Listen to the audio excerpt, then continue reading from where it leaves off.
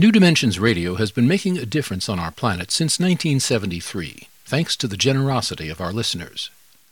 You too can help make a difference with a tax-deductible donation or membership. Please visit our website, newdimensions.org, and just click the Donate button. We at New Dimensions thank you for your support.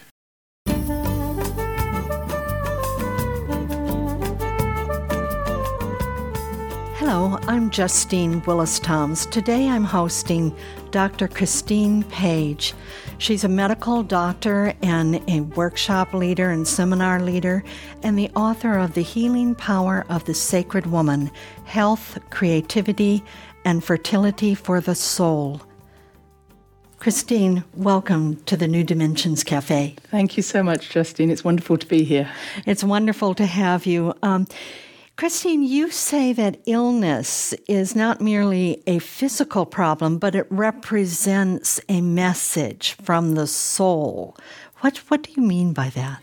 In my 35 years of being a doctor, I have recognized that there is a gift that illness has. Now, that might be a strange way of saying it because in the middle of your suffering, you don't feel it's a gift. But I do know that having worked with so many thousands of people, there is something that happens when we get ill. Maybe our life just takes a stop and we are able to say what needs to change in that moment. My experience is that illness of all the things in our life brings us to a full stop and allows us that opportunity if we look for it. Unfortunately, in modern medicine, we often take people in, fix them, throw them back out into the same destructive pattern they've been living in, and we never really change anything apart from maybe their diet or their exercise. But what I know from the work I've done is that there are deeper messages, and that many of the patients I've worked with have helped me when I've said, what was going on in your life when you got sick? And they say to me, I know why I had my heart attack. I know why I have cancer. Not from a physical point of view, but an emotional point of view. They say it's the only way I got out of a situation, or I was really miserable in my job and this gave me a chance to look around. So I want to say is when you get sick, I don't want you to get sick, but it is an opportunity to say what needs to change that isn't working for me at this moment. Now, when we get sick, we often, our first impulse is to go for the quick fix. So we do go to the doctor or we go online or whatever, and we look for that magic pill or that, and in fact, prescriptions are just rampant right now. I mean, we're taking, at least here in the U.S., more prescriptions than ever. We're taking more drugs than ever, or we're going for surgery, or we're going, for that quick fix that will get us out of this suffering or dis-ease. That's right. And I'm not for not giving a tablet. I mean, if someone's having a heart attack, I want to give them morphine, I want to make sure they're not suffering. But I want to make sure that as they're recuperating, I ask that question, what's going on in your life? Heart attack. Are you enjoying what you're doing? Do you feel stuck? Because without that knowledge as well, we never look elsewhere. And many a time we find ourselves being put on a diet or an exercise program that feels even more limiting. I've been more around people who are miserable because of their heart medicines and they're not enjoying life. Or they've got other problems and they're not recognizing that this illness was a solution, something coming from their soul that was saying, I don't like to see you unhappy. Let's change something in your life. And even though that might mean upheaval, it's much better than remaining sick or, more importantly, unhappy in our own inner being. So, Chrstine, how would you suggest that we short-circuit this whole process, that we circumvent the extreme getting ill or suffering from an illness, that we do something before it comes to that point? That's very important. So I, for many years, have taught people to be intuitive to themselves. I am an intuitive myself, but more importantly, I want to say is your body has already got signs and symptoms that something needs to change. Maybe you'll get a headache, or maybe something's going on, and you just keep taking a tablet rather than doing anything. Listening to ourselves and especially our emotional self. Often someone feels angry or resentful or irritated, or they feel unhappy. Well, they go maybe to somebody and they say, well, just take a happy pill, or get over it, be happy. Right, exactly. Or maybe I'm feeling irritated, but I say, I shouldn't be because I should be a nice person. Well, I'm saying the emotions are literally what they are, energy in motion. When we are feeling emotion, it's saying something is disturbed within our psyche. And it says, don't shut the emotion away. Go deeper. What are you irritated by? And more importantly, what are you fearful of changing? Because at the bottom line, most of our problems are we stay because we have fear of change. And if we don't take the initiative, I will tell you, your body will. So we often say to ourselves, I can't change anything because, and the body says, actually, you can change. I'll help you. And then we end up not being able to go to work, and maybe our job goes, but at least we got out of the job that we hated, but we wouldn't have the guts to get out. I remember years ago doing an interview with Dina Metzger, and she's an author and a social activist, and she describes how she was getting these warning signs from her body and so forth, and she wasn't paying attention. And I just remember this story about her telling how she was in the post office one day, her local post office, and she just collapsed. She had no energy to move. She said it was like the power was just absolutely severed from her being. And she ended up, it was some sort of autoimmune, it was diagnosed as autoimmune disease or some sort. And she ended up in bed for like months and months. And she really concurs with what you're saying, that she did not listen to her warning signs. And so finally, her body just cut off her energy and said, okay, you're going to bed until, we go into the next field of opening up to a new consciousness or a new awareness. That's right. And that really is saying, is that it's like the same an example? Thing. It's exactly it, because what I say is the body works for the soul, not the personality. So when I'm digging in the garden and I say, I'm going to keep going even when my back is starting to ache, the body says, I think it's a good time to stop. No, I want to finish this. No, I would stop. The following day I can't get out of bed. And the body goes, told you. Yeah. So, I just a very brief story. I remember a girl who had severe backache, was on high doses of morphine and other drugs for that. And yet she was an actress, and she said, I can't take time out because I've got to be on the stage, and then I have to go for my interviews and my auditions. And I said, you've got to take a break. Well, one day she comes in and she's got chickenpox. And I loved the chickenpox. It was all over her face. She wouldn't be allowed into the theatre. And every time the last one dried up, another one came out. She took 6 weeks off work. And I've seen that over and over again, that the body says, I will take control of this situation. Yes. You've also written about how women need to be in touch with their biological cycles, not only for themselves, but for their families and for humanity. Exactly. Say something about that. And women are, unfortunately, out of their cycles. We find ourselves going at a 24/7 day, and we're the same all month. But women aren't like that. They follow the moon. So we have a waning and a waxing periods, or waxing and waning. We have a menses, a moon time.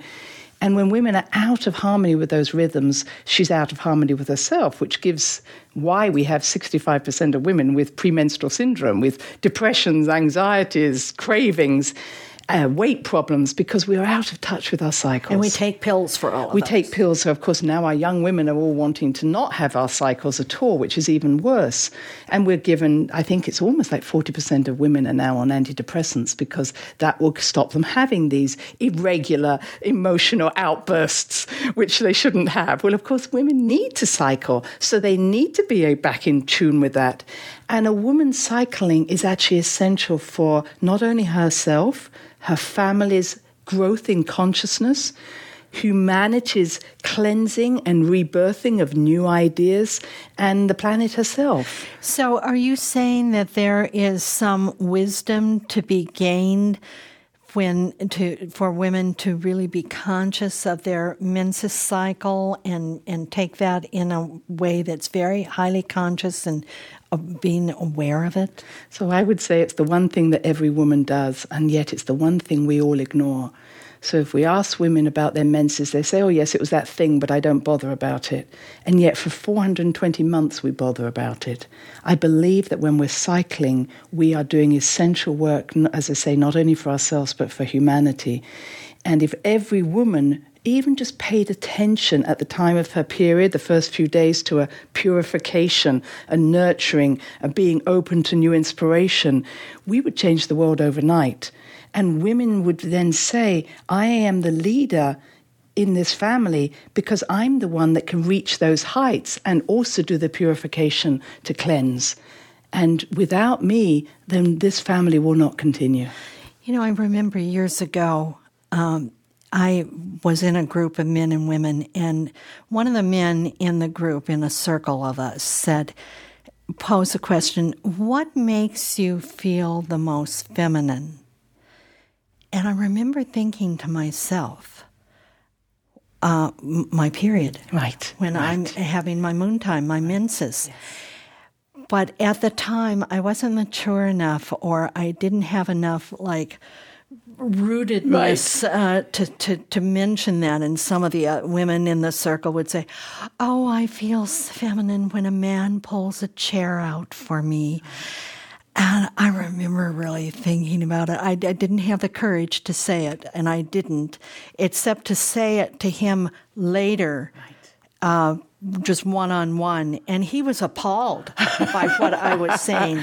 But it is true that is a powerful, powerful time of the divine feminine. Oh, absolutely. And I was even amazed when I was writing the book, how when I would read medical books, they'd say, well, there's an estrogen phase and a progesterone phase. Oh, then there's that bleed. But they'd literally, the bleed would be totally not interested. Where really we should start with, in the beginning was the bleed, because unless we empty out, we can never fill up. First and foremost is the most important part of a woman, empty. Her emptiness is her power. Her emptiness is the ability to say, now I can fill myself with creative energy.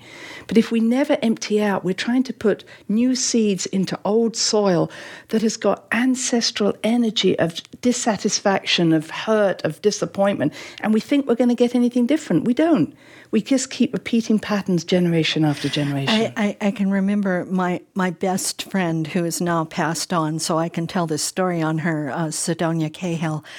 When you were talking about the power of the menses, the power of the flow of the blood, she used to, when she was flowing, she would stoop on her doorstep, and she would flow into the door sill. Right. So there, and you couldn't, she lived in a cabin out in the woods, and it was all funky anyway, and for her and for all of us, we would always smile that someone had to step over her blood to enter her abode, her private abode. There was something so powerful about that. It really is, isn't it? The priests of olden times actually used to drink menstrual blood because they knew it was powerful, but they couldn't understand why. But they would say, if I can drink this, that would make me powerful.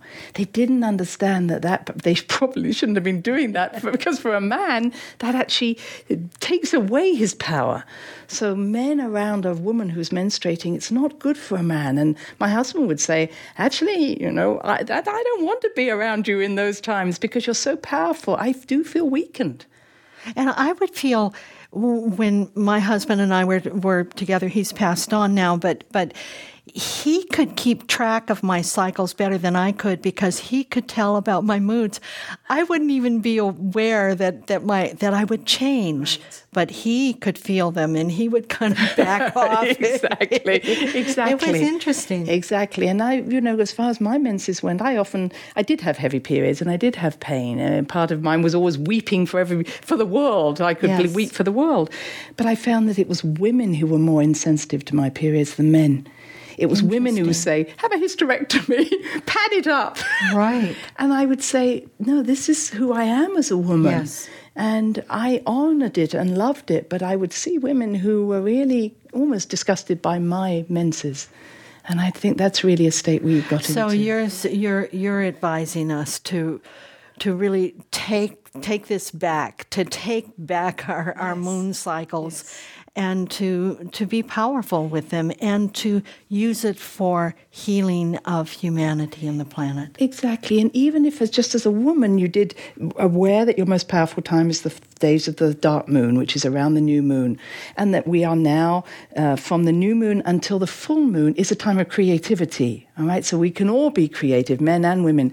But from the full moon down to the dark moon again is not a time to try and start things. So it's being more in alignment with a waning moon is a time to be more self-reflective, to harvest, to be ready to release. What are you taking in that was useful, and then release? If women could just even start to do this, we would see women being healthier.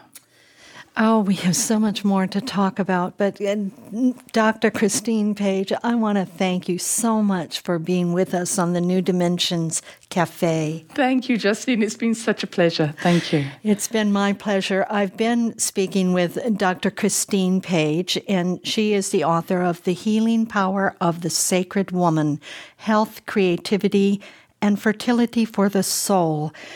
And if you'd like to know more about her work, you can go to her website, chrstinepage.com, or you can get there through the New Dimensions website, newdimensions.org. I'm Justine Willis-Toms. Thank you so much for joining us on the New Dimensions Cafe, and I invite you, please join us again. You've been listening to the New Dimensions Cafe. This series of shorter interviews features many of the remarkable guests also featured on our internationally syndicated one-hour New Dimensions radio series. To access more than 1,000 hours of programs, to subscribe to our newsletters, or to become a member, please visit us at newdimensions.org.